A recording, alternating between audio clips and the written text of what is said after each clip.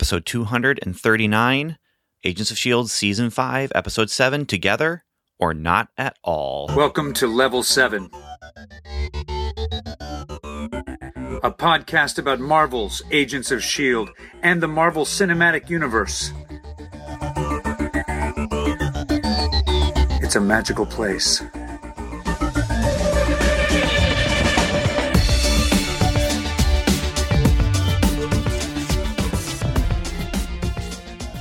Hello, and welcome to Level 7. This is Ben Avery, and I am here with...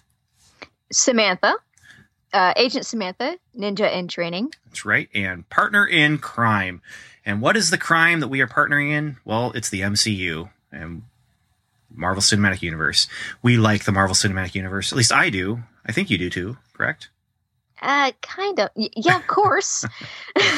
So... we like the cinematic universe. We like to talk about the cinematic universe. And the reason that we are doing this in podcast form is because of this show, Agents of S.H.I.E.L.D. This show, this TV show, Agents of S.H.I.E.L.D., is what caused us to do this podcast that has grown into this monster of our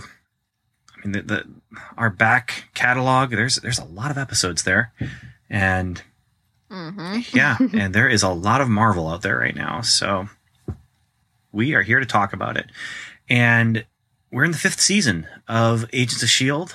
And this is not where I thought we would be if you were to turn back time and go back to that first episode of Agents of S.H.I.E.L.D. This is a very, very interesting place that we have found ourselves in. But they've kept the title and they've kept the agents. And Yeah. Even though the movie isn't necessarily recognizing the agents, we still got the title. And here, the Agents of S.H.I.E.L.D. is the prophesied Agents of S.H.I.E.L.D. who would come and save the world. Sometime we need to talk about that prophecy, because I don't think the prophecy is actually what the people who are there are actually waiting for. You know, they're there thinking the agents are going to come and save us. But we're expecting the agents to save the world from cracking in half.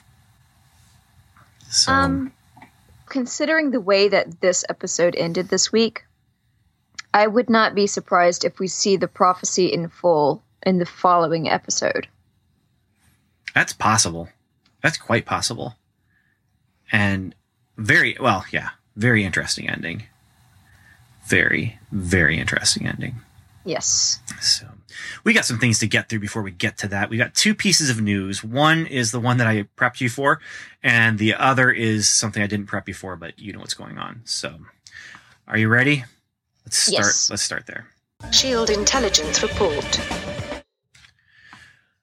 All right, Samantha. So here's the news. Variety's headline is this. Yeah?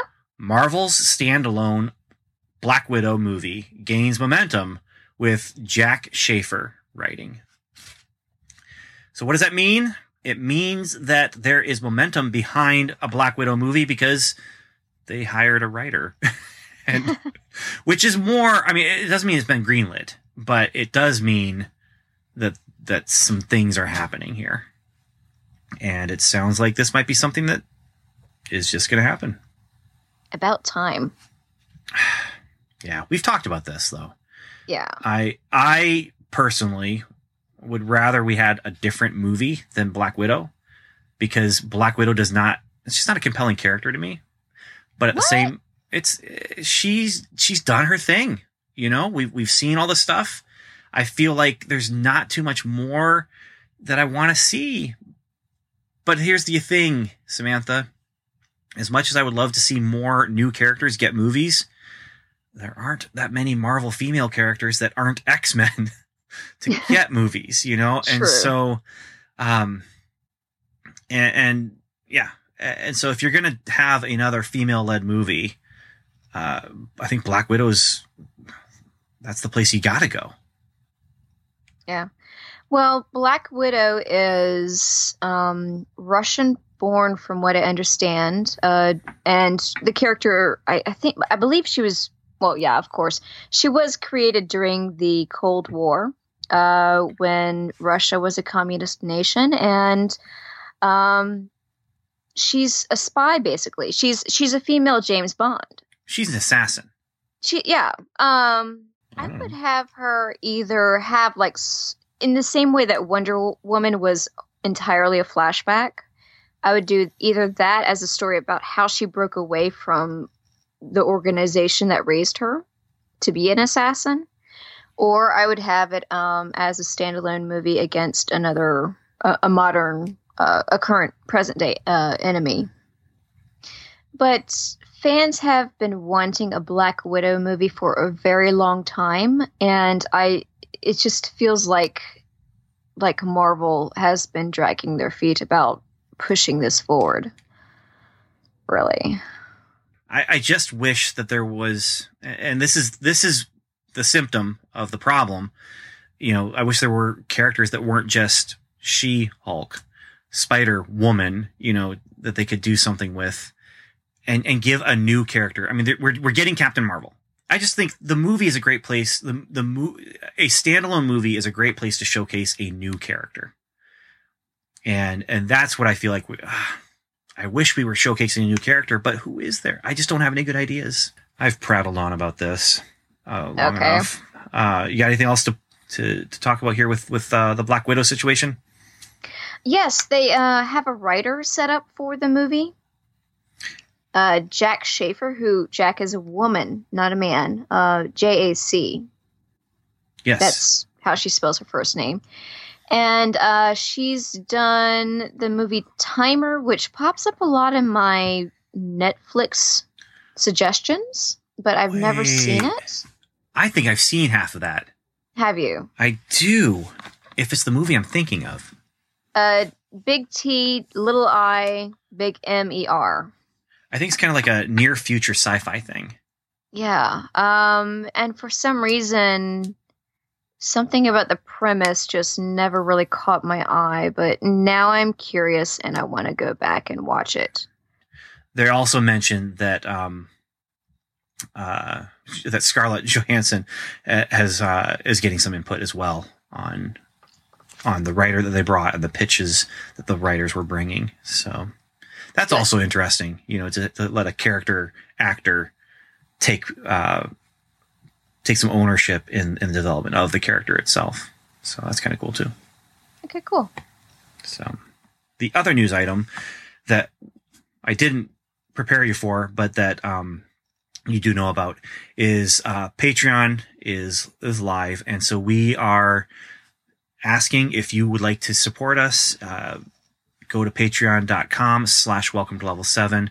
And that is where you can kind of help monetarily support us as far as helping us out with costs like our hosting costs, equipment costs, and different things like that. And there are different levels you can support us at. And the one thing I want to just make sure everyone knows and hears is that this podcast will remain free. Welcome to the Infinity Initiative will remain free. Coverage of Netflix, free. If it's MCU and we talk about it, you're not going to have to pay a thing. It's not going behind a paywall. There will be Patreon exclusive podcasts that will be relevant to your interests. We already talked about it in the Runaways episode, but it's called Welcome to Level 7 Pilot Season, where we'll be talking about live action Marvel pilots and just kind of giving our input on that, starting with the early live action stuff and going up until we'll be covering eventually Agents of S.H.I.E.L.D. again, and even some of the pilots, well, all the pilots from the Netflix series and that sort of thing.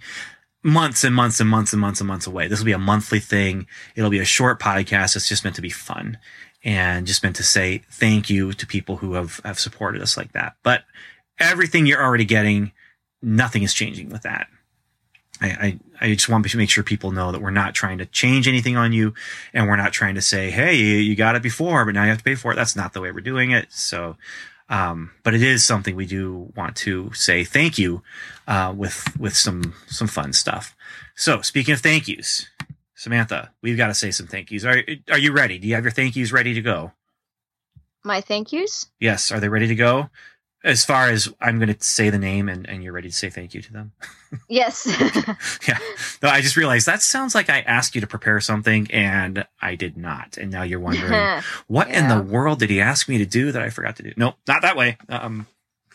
We need to say thank you to Agent Jeffrey, and we need to say thank you to Agent Andrew, and we need to say thank you to Agent Adzi.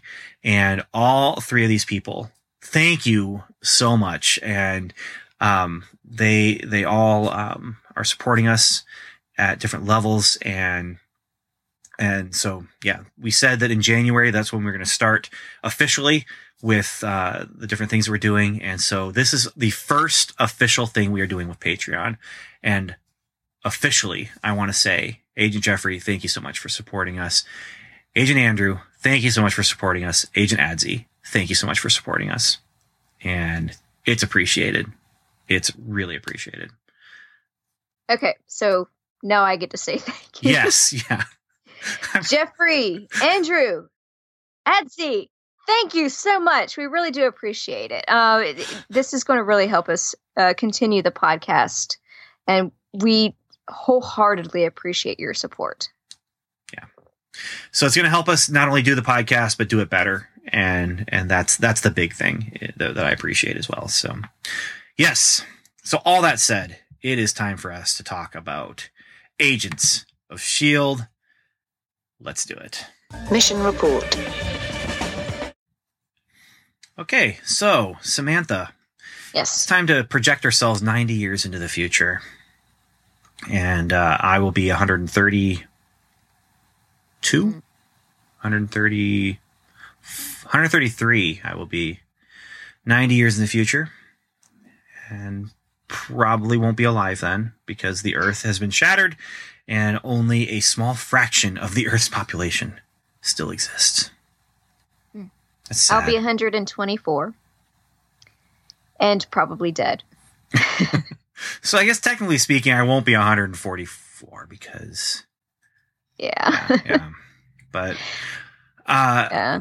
but there People in will my be Yeah, I was going to say, people in my family, we do live to be almost a century, but no one's lived to be more than 101. So, yeah, I doubt it. I'll be around.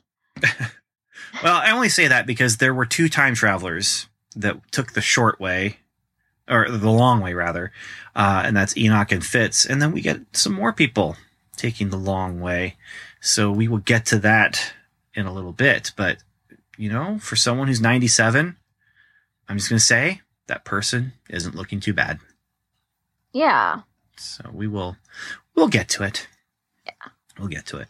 First, let's talk about Fitz and Daisy and Gemma, because they are making their escape. We are taking off directly from where we left off last episode. But their escape is complicated by a couple problems. One, Daisy still has no powers. Two, Gemma still has her implant. 3, Kree are chasing after them. And 4, their ship is blown up right before their eyes. And that was their escape. Well, it's gone. Meanwhile, I mentioned Kree. Well, there's a guy.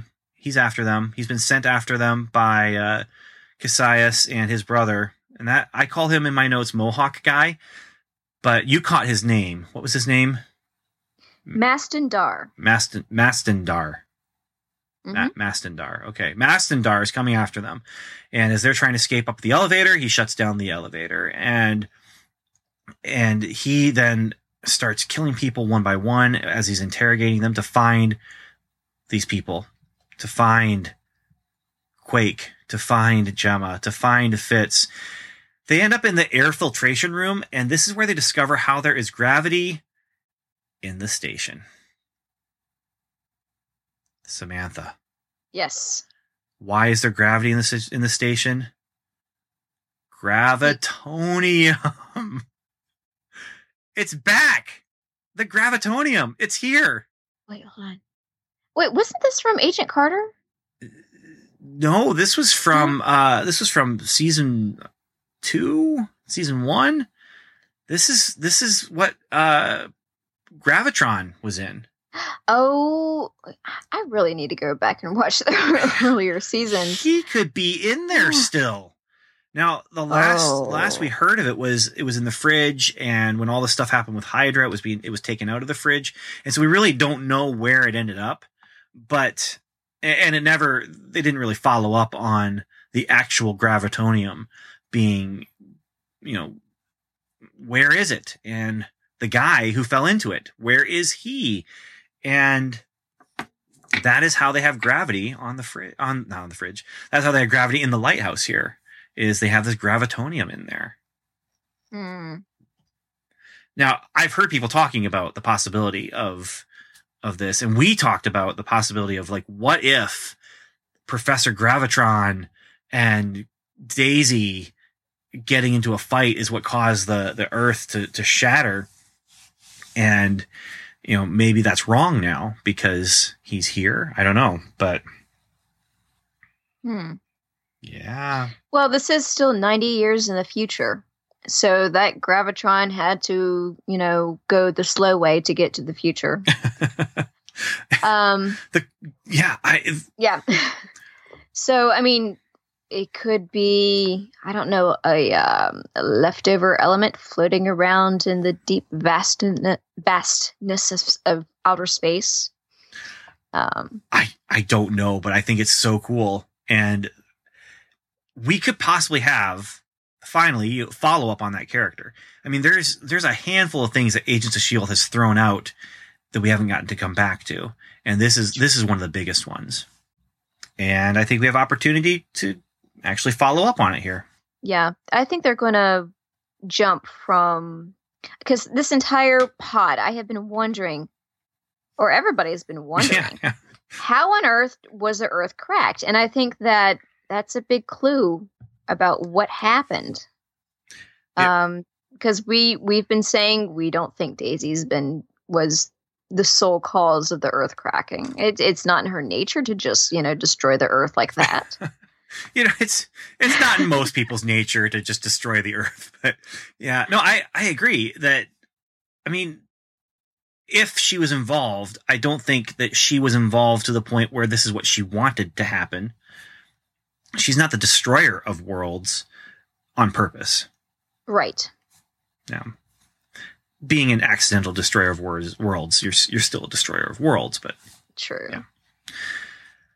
So, Mohawk comes, or Mastodon. Let's just go with Mohawk guy. Okay. I think that's easier. Well, now that I know his real name, why don't I just call him Mastodon? So Woolly Mammoth comes. So Mohawk comes and they fight. Fitz is wounded, but Fitz and Simmons and Daisy do escape him, and they get basically one step ahead of him because they get help from Deke, low-rent TV Star-Lord. He arrives conveniently, and the convenience of his arrival causes them to not really trust him too much, but they do trust him enough to follow him.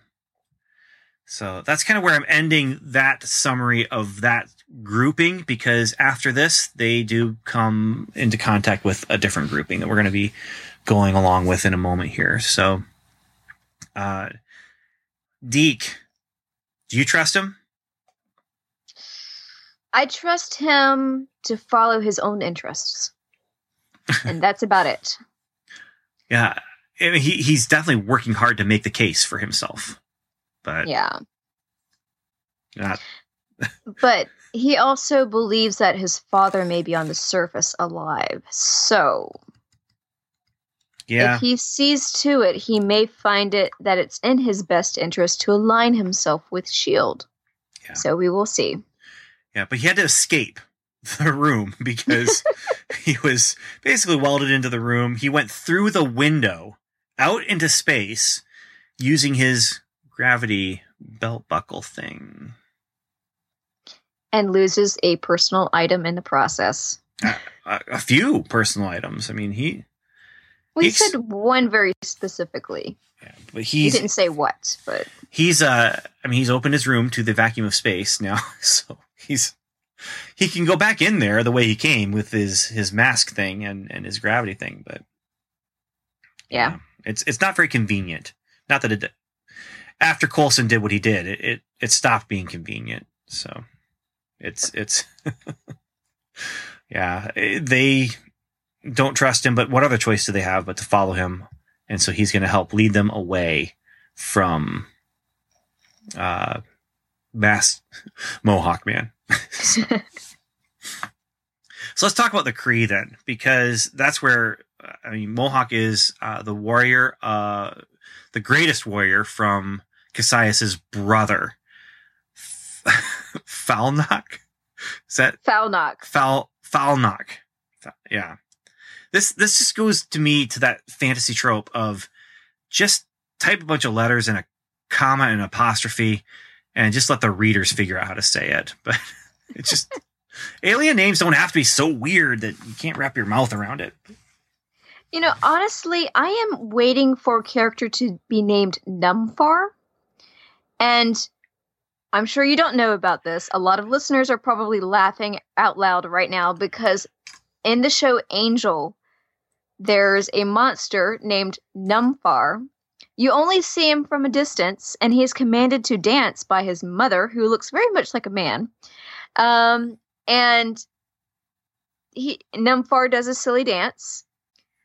And the actor is not credited, but it was discovered later that the actor was Joss Whedon. Yeah. So if you ever look up Numfar Joss Whedon on YouTube, I'm sure you can find the video of him dancing like a fool. So I am waiting in Agents of S.H.I.E.L.D. for a Kree to be named Numfar. It would fit. Yes, it would totally fit. So Cassius wants to catch Fitz and Simmons and Daisy. But what he wants is complicated by A, his brother, Falnok, his brother, B, his brother's attitude, and C, his brother's greatest warrior. And he just wants to take care of it himself with Sonara, but his brother butts in and says, no, we're sending in Mohawk, and we're going to show them how we spill blood. And talks about how they find it unfair to hunt primitives using anything other than their own primitive weapons, which kind of dumb. Okay. Yeah. I can understand the idea later that he talks about, because Cassius, first Cassius has a problem with Sonara, and he has a little bit of a debate with her about who does what and why. And Cassius is just saying, let's just put up with my brother, let him play general for now. But, we gotta let him do what he's going to do, because he's the gate to father and the gate to freedom. She's a little bitter because Cassius let the brother put her in the arena. But he convinces her to stick with him, and they have history. So it's not like she's totally turned against him. But the next discussion we have, and this is where the weapons thing comes up, and that's where his brother and Cassius, they have a philosophical discussion, because Cassius appreciates the craftsmanship of old weapons, which makes sense. That's his character, is the physicality of things and the perfection of things, and he appreciates that kind of thing. His brother considers that a misplaced priority, because they're looking at these ancient weapons, and even the choice of these ancient weapons, firearms, he says, are fine for those who need the safety of distance. And basically he's calling out Cassius as a coward, because Cassius brought shame to the family by abandoning his post at the end of a losing battle. And we're going to find out later some more of the truth behind that. But I do find it very interesting that they've built this character, Cassius, in this way, where a warfaring race, basically, where you have all of these Kree who they're brutes and they appreciate battle and they want to fight and they do this and they kill, and Cassius is all about beauty. And he has Sonara at his side, and his brother suggests, is that why she's by your side? Because she's beautiful? And we find out there's history there.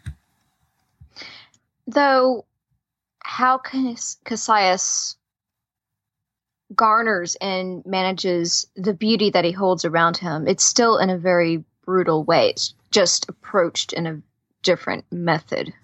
Yeah, he's just not. It's not that he wants. He's willing to use violence, and he's willing to be savage, and he's willing to be brutal, but the brutality is not the ends for him, but for his brother, and possibly his father, it sounds like it is. It is the ends. Like, that's what they appreciate about life. Right. So I have a question. I might have an answer. Do you think we will meet their father? I said I might have an answer. I don't even know. I mean, obviously I don't know, but I don't even have a prediction. I can see them going either way with it. Yeah, I can see them possibly meeting him in the next pod. Or I could see them meeting him in the third pod of this season. Because he sounds like he is a formidable character. Or just next episode, honestly. I mean, yeah, or he could be in the next episode, who knows? Or he's dead, and then we go back to the past and we meet him, and turns out S.H.I.E.L.D. is the reason why he died in the first place. Yeah. Now, it's interesting because I remember last season, and actually, not just last season, like the last couple of seasons, where things just moved fast. Yes. And things just happened. I don't feel that way for this pod here. I don't feel like we're moving at a really brisk pace because we stayed in one location for so long. True, but there's a lot that has happened. I thought we'd be seeing more of Tess, and she's gone. And since we met her, there was like 1 or 2 episodes where she didn't even show up. Yeah, I just don't feel like we're moving along at that brisk clip of revelation, and then finale. You know, this feels like, I don't know, just not. Yeah. There's things happening, but it's not as big. Right. So, and I was also underwhelmed by this saying human weapons or Terran weapons, which same thing pretty much, are so inferior, but yet they don't have any Kree weapons this season that I haven't seen a lot of them. So I'm not really impressed by that statement. Well, I mean, for the brother, it's the kind of thing, it's almost like the Predator thing where, you know, in the movie Predator, the predators won't attack an unarmed target. But the Kree do in this episode. But I mean, it's along those lines where he's saying, we will take them down with their own weapons. And it's a primitive culture, and so we won't use our more advanced weaponry. And it's a personal choice. I don't get the idea that it's a Kree thing. It feels more like a personal thing for Cassius's brother, and therefore for Mohawk as well. Okay. But it's kind of, if you want a good challenge, then yes, you want to have an even playing field. But if you have a really important objective, like, take them out, man. You know, yeah. Just take your big giant gun and take care of your problem, especially if you're evil. Which really proves that they don't take humans as a threat, a serious threat. Because otherwise, if they were terrified, they would have brought out the Kree weapons. Yeah. So, yeah, that's interesting. You're right. So now they're just playing games for this episode. For most of the episode, as Mohawk is chasing them, they're playing games. It's not, because they know they're going to get it. You know, they know they're going to come out on top at the end. Right. Well, you know what? That's not true. We did see a Kree weapon, and that's with Sinara and those 2 balls. the meditation balls that can float. The stress balls of death. Yes. Yeah. I think that when he says we are going to use their weapons, I think that's a direct reference to, like, you know, her using those things. It's just not honorable, or it's not. I mean, it's cheating. You know, she's not the great warrior you say she is, because she's using those when she fights against the humans. She's more terrifying than Mohawk Guy because of them. Well, but Mohawk Guy is pretty terrifying because he's just going around.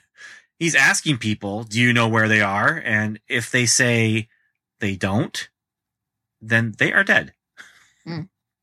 And it's an interesting interrogation technique, where if someone says they don't know anything, whether they know it or not, if you just kill them right away, I mean, you're going to strike terror into everyone's heart. Because if you don't have an answer, you're dead. And if you want to lie, you're going to be dead. Yeah. And though I do wonder if that woman, the second person that he threatened to kill, I wonder if she had said, you might as well just slit my throat, because I don't know. I wonder what he would have done. Well, I know what he would have done. He would have slit her throat. Yeah. I think would he have, like, been taken aback by, wait, I didn't expect that response. Yeah. It probably, oh, what? Oh, okay. What? Okay. And and then, awful stuff happens. And, I feel like what do you do in a situation like that? You give him the answer he wants. There's no way you can bluff that answer, though. True. He's going to find out if you were lying or not. And so if you have the answer he wants, you live if you give it to him. But if you don't have it, or you don't want to give it to him, it's over for you. And that's a big complication. And actually, that's what it starts kind of the Coulson storyline here, is that Coulson and the team are dealing with the question of, do they hide or do they make a move? But it's complicated by the Kree and the way that they're threatening people. And the threat to the people means that the people eventually are going to sell them out. It's going to happen. It's not a matter of if, it's a matter of when, because the people don't have any kind of loyalty to the SHIELD agents. The Kree are coming, and if they know where the SHIELD agents are, they will tell.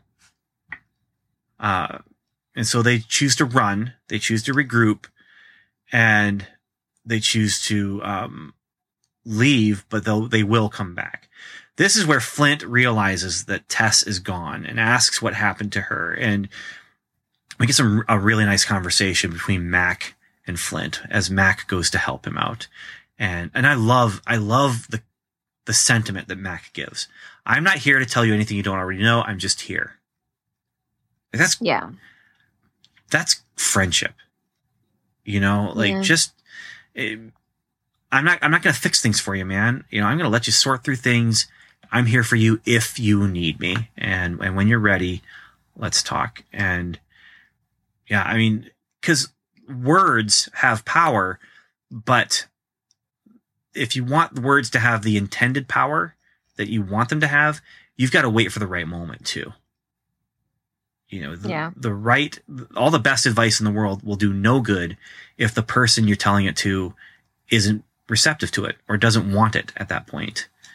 And I love what Mac is doing. He sits down, Flint says, it's not fair. And Mac says it never is.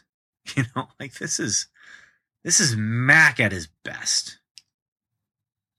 Well, Mac understands. Totally. I mean, he's lost his daughter twice. I mean, he understands pain and loss. And he's a good guy, and he'll sit by anybody who has suffered a similar thing. But you know what that also, what else he's doing there is, yes, he's gone through something similar, but he's also recognizing your pain is different than mine, and like, even if you're in the same family and something happens to your family, like you lose a loved one in your family, grandparent, whatever, everyone's pain comes from that same source in that situation, but everyone's pain is different. Absolutely. And that's another thing that Mac is recognizing is, yeah, I've had some experience with this, but at the same time, your pain is different. And man, just could we love Mac more? Yeah. I think we will. Maybe. It's Mac. Maybe, but man, wisdom and friendship. That's what you need to look for in a friend. Is you need someone who has wisdom, but who also has, wisdom means they have the right words, but know when to say it, and friendship because they care, and want to help you. So love them. Love them. You know what? Earlier this season, Mac was characterized as a big scary guy. Here's the thing. He's a big old teddy bear. That's why I love Mac. Come down to it. He doesn't want to destroy. He wants to build. Mm-hmm. He wants to make things good. And that's why he's with S.H.I.E.L.D., who ironically do sometimes destroy. But yeah, and I think so there's that part of him that recognizes this kind of stuff happens at S.H.I.E.L.D. Yes. And he is a part of it, preferably behind the scenes. Yes. But he's been forced into the front, and yeah. But when it's all said and done, he wants the world to be a better place, and this is where he fits in himself, and finds the place to help the world be a better place. Yes. And that's the way we all are. The majority, I want to say the majority of people actually want the world to be a better place. The question is, how do you fit into that? And where do you end up with that? And for him, it means he's 90 years in the future and fortunately with the woman he loves. Yes. Yeah. So what do we do? What are they going to do? The team comes together and they reunite, and Fitz needs medical attention. But Mac wants to know the story. Like, what happened? How did Fitz get there? And I think it's Simmons who says story time can wait. But Mac then replies, no, not when the story includes time travel. I'm with him. I'm with him. Yeah. They figure out May is on the surface, but they also figure out that Flint is gone, and he is gone and turned himself in. So what do you think about this whole thing with Flint now? He goes to the Kree. He turns himself in because they are killing people to find him. They search him and they find rocks. I should have counted. I wish I had counted to see how many rocks he had, because that's the whole, it reminds me a little bit of David and Goliath. David goes down to the stream and he takes 5 stones, but then he uses only 1, to strike down Goliath. But interesting to see if he had 5 stones there, because how did he kill the guy? Because he formed him into 1 rock and then shoots it at the guy. I can't remember where he actually hit the guy. Through the eye. Is it through the eye? Yeah. And what's interesting, speaking of David and Goliath, I actually saw a documentary about that story once, and they did studies on human anatomy, and there is a point between the eyes that if it's hit with the right amount of pressure, it takes quite a bit, that you can actually kill someone. Funny thing is that it's just, if you have a slingshot and you do sling it like the kind David had, it's the right amount of pressure. You just have to be very, very accurate. Yeah. The slingshot that he had was the kind that it was used in warfare, and right. You actually, it's swinging around your head, and then you let go of one of the straps, and it lets the stone go. And it's not the slingshot like Dennis the Menace had, in his back pocket. But the other thing I always wondered about that story is, he's sitting down he's getting ready to fight Goliath, right? And he picks up 5 stones from the stream. And what did you think he was going to do with the other 4? He gets off 1 shot. You've got 1 shot, and then this guy's coming at you. And do you think he'd get a chance to get off a couple more? Maybe, I don't know. You only needed 1. I think that he picked up 5 because out of sheer hope. just in case. Insurance, Yeah. So anyway, he uses those rocks and uses his power and uses it to kill one of the Kree. But then Sonara is there. She hits him from behind, and so now he's bait. Coulson and the team are going to come and get him, and they do. They come to get him, and they send in. Daisy goes and distracts Sonara. Coulson shoots her. Mohawk comes, but they do get away with Flint. And now they've changed the plan because Fitz's ship has been destroyed, but their plan is now to escape on a trawler to the surface. And as they are discussing their plan, Sonara and Mohawk are coming. And I think this leads, and Samantha, you can tell me if you think I'm wrong, but I don't think I am. I think this leads to the best line in the entire series of Agents of S.H.I.E.L.D. Say it. They're asking, what do we do? And Coulson says, come on. A room full of secret agents, scientists, and superheroes. Someone give me something. And I don't know if this is the first time that superhero has been used to actually describe the people with the power in a non-ironic way. In the MCU. But superhero is not a word that's been used much. And I love it. Coulson is just, come on. And this is Coulson. What does Coulson do? Coulson is the one who pushes the people with the talents to, he leads them well. He pushes them to find the answers. And so I love that line. As soon as he said that, I was like, oh, that is so cool the way he just said that. A room full of secret agents, scientists, and superheroes. Someone give me something. And what do they have? A gravity belt. They're going to use it basically to go up the chimney. It's an air vent that they're going to use to get up, but it's basically a chimney. And this is, I'm curious. I want to know if Daniel felt tense in this whole scene, because Mohawk and Sonara are trying to get through, and they're shooting holes in the wall, and they're placing explosives. And one by one, they're going up the chimney, using Deke's gravity belt buckle thing, and they escape and they get out. But I felt tense. I felt tense. I was wondering, are they going to make it? Is anyone going to be left behind? They all make it, and there was a sense of relief when that happened. But who doesn't make it though is Mastodon. Mohawk. Sonara kills him. Right, just uses the stress balls of death, shoots him in the back with them. I mean, he's dead. Just dead. I'm kind of glad she does that. Me too. He's a bit of a loose cannon. Well, and I like, this is going to sound bad, but I there's a part of me that's rooting for Cassius and Sonara. Yeah. In this whole situation that Cassius has with his brother and his dad, they're evil, but I'm kind of rooting for them.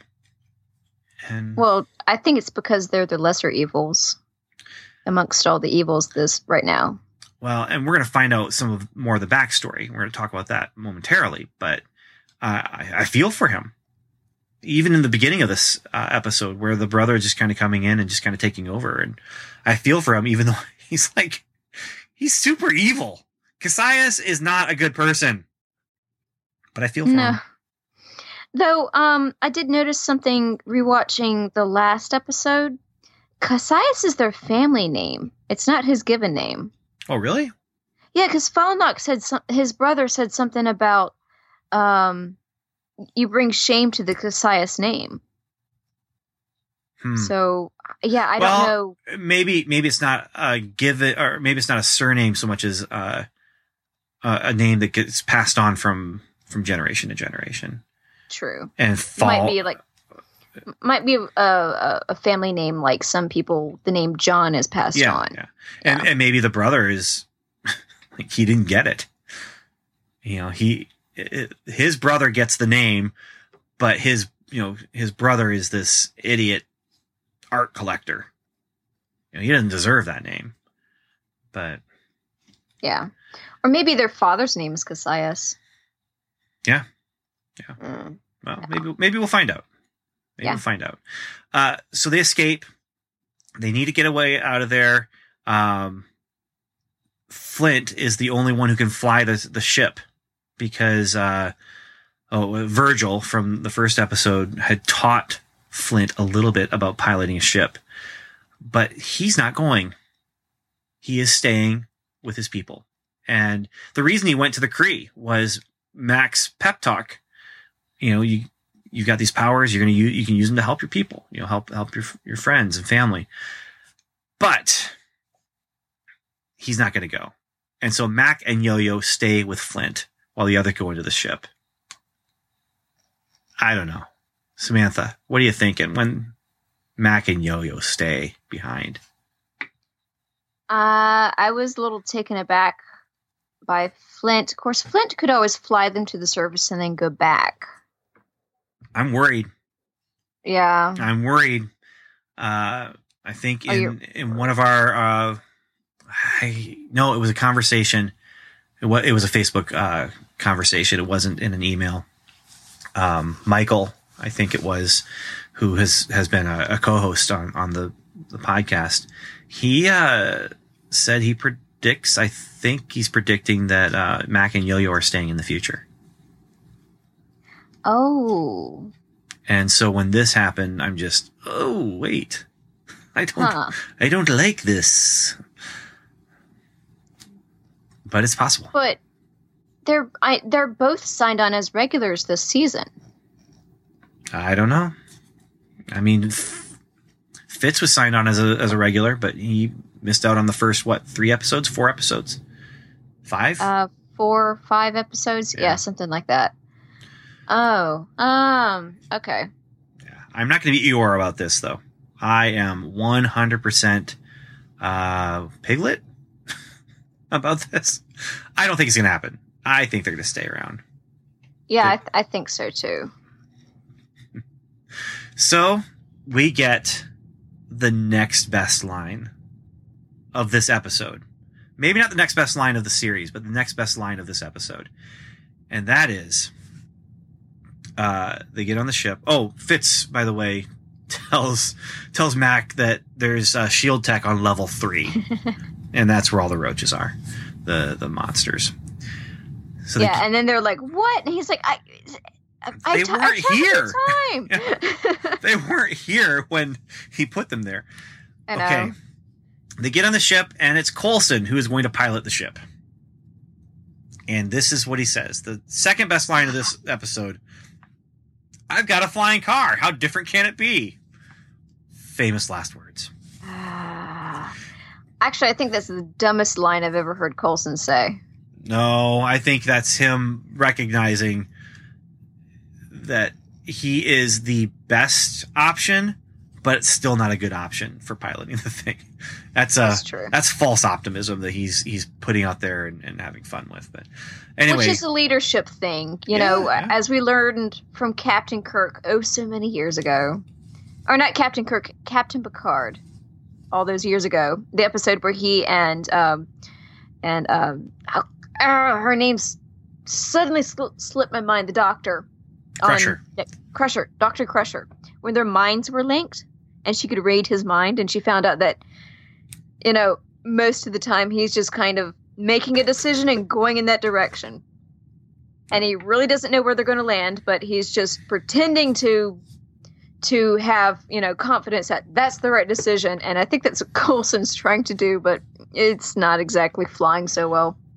Nope. Well, literally, it's not flying so well because it turns out flying the spaceship is not as easy as flying a car. No. I imagine flying a car is not that easy, especially when, you know, there's no landing gear. Well, the other thing is, I mean, you got a steering wheel, but, you know, where's your up and down? Your altitude or what your attitude, right. Whatever. But where's the little thingy on the dash that shows the horizon? Oh, there isn't one. Yeah, because there is no horizon in space.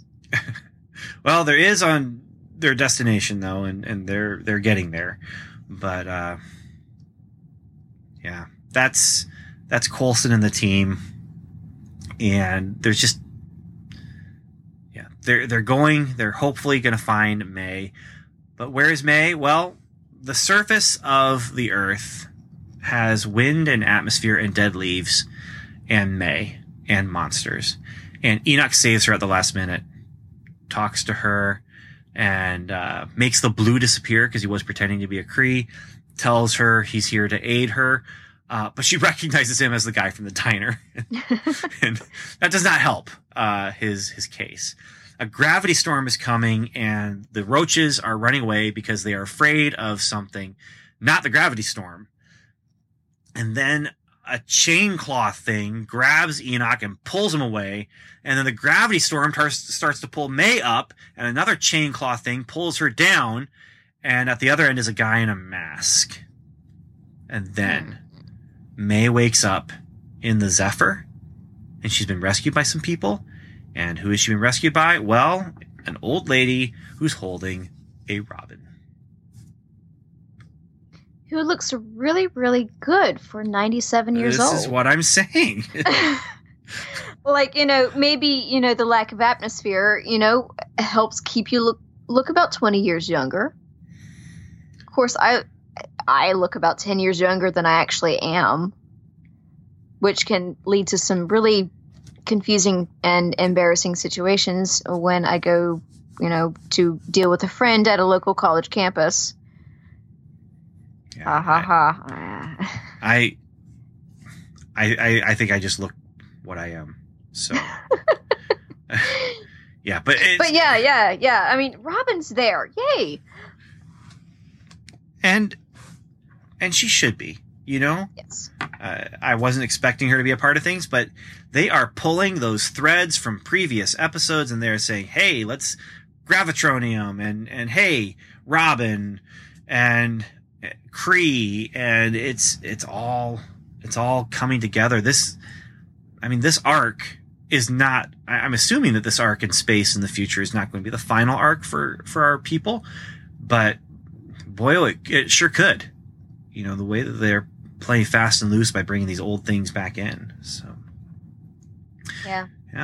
Though it does seem like the producers behind Agents of S.H.I.E.L.D. feel that, hey, this series is coming to an end. Let's go ahead and pull in that stuff that we were hoping to get to later. Might as well go ahead and do it now. Yeah. And you know what? I think it's turning into some interesting stuff. I think it's turning some really interesting stuff. Yeah. So the last bit to talk about here is Sonara. Sonara arrives to Cassius and the brother and has news that they escaped. And the brother wants to send Mohawk after them, but he's dead. So the brother sees this as an opportunity to have Sonara join him. Once he realizes that she defeated his greatest warrior, she should be with him, right? And Cassius sees this as an opportunity to kill his brother. He stabs him in the back with the what do you call the knife on the front of the rifle? Bayonet. The bayonet. Stabs him with a bayonet, and we find out that Cassius's shame of that losing battle was actually a suicide mission that he was sent on. His father did not expect him to come back. He sent him out. And yeah, and this is Cassius' brother calls him a coward who just stabs people in the back. And then Cassius says, and the front. And stabs him in the front then. And so both Mohawk and Cassius' brother are killed because they are attacked from behind by Sonara and or Cassius. And now he has a great plan. He will go to his father after avenging his brother's death. And so he will not only bring the Destroyer of Worlds to his father, he will also avenge his brother's death, because obviously someone else killed his brother, not him. So.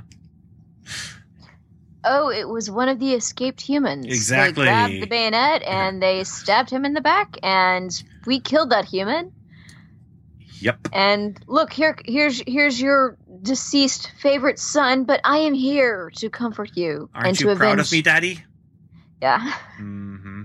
Kree daddy issues. That is what this season is all about. Mm-hmm. I really think that we are going to meet their father sometime this season. I think, especially once you take into consideration this idea that he will bring the Destroyer of Worlds to his father and avenge his brother's death to his father. You know, that's. I think you're right. Yeah, I think you're right. All right. Well, that's this episode. I think. Let's see. I think we have one bit of feedback here, so I will get that up, and we will switch over to listener feedback. Shield Field Report. All right, so we just have one piece of listener feedback for today, and that is, I think, from Agent 084. Is that correct? Yes. All right, let's hear it. Hey, agents, I totally knew Robin was going to show up in the future, but I was half expecting the two masked people with her to be Bobby and Hunter somehow. This season has been amazing so far, especially the effects. I like that in the last episode, they made the villains infinitely more interesting as well. I agree. Also, did anyone notice Season 1 Fitz making a comeback at the end of the episode? When Mac calls him out for putting shield gear on the third floor, he throws a small fit that really reminded me of his earlier personality. Good to know that in addition to the Doctor persona, Fitz has that old version of himself in there too. P.S. Thanks for my first ever no prize. It felt great to finally not get one of those. Thank you, 084. Thank you. Yeah. And I forgot about that scene with Fitz was fun because I think we're losing sight of the fact that I came through time to rescue you. And yeah, it's true though. I mean, but at the same time, you know how it is. You get distracted by things, you know, like being chased by murdering Kree warriors cause you murder. But yeah, actually, I kind of do agree with Gemma that I kind of miss the old Fitz where he's wearing the cardigans and in the lab doing nerdy stuff and so on. Yeah. Well, we just might get back to it. Maybe that will be what he wears to his wedding, is that cardigan. Yes. Or not, but... So now it's time for us to go, I think. And, Samantha, you probably don't know what it's like to be a parent to teenagers, but I think I need to get going because I do have teenagers in the house right now. And I mean, basically, when you have teenagers, they expect two things out of you. You can submit willingly or entertain me. Those are your options.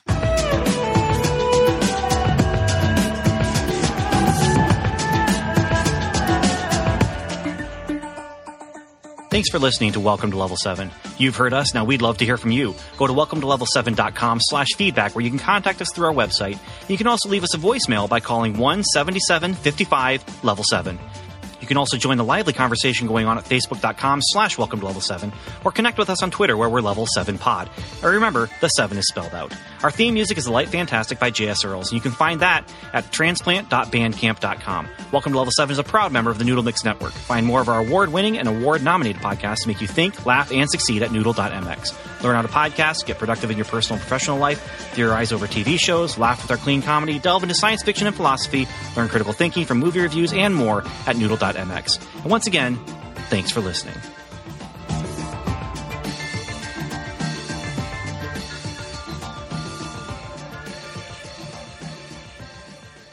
So, Samantha, yes. If you go to welcometolevel7.com/infinity, do you know what you find? What? You will find our other podcast, which is its own feed. So it's not part of this feed. And if you want to hear this thing, welcome to Infinity Initiative, where we are going through all the movies week by week from the Marvel Cinematic Universe. If you want to find that, it's not going to show up in this feed. You have to subscribe to Welcome to the Infinity Initiative. If you want to go to our website and just find those episodes, just go to welcomelevel7.com/infinity. And it's not that website that I just gave you, welcomelevel7.com/infinity. It's not an RSS feed. It's just the blog posts that are exclusive to that series. And do you know what happened in episode 3, which we just posted recently? I know it's about Iron Man 2, but I haven't had a chance to listen to it yet. Well, we're trying to bring in multiple hosts. Stuart is our main guy with that feed. I was on episode 1 and episode 2. I believe you're signed up for an upcoming episode.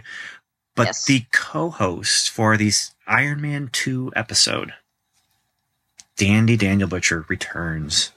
Yay! He is back to talk about Iron Man 2.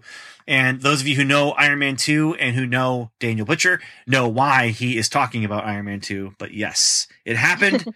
And it's a fun episode. So just throwing that out there for you.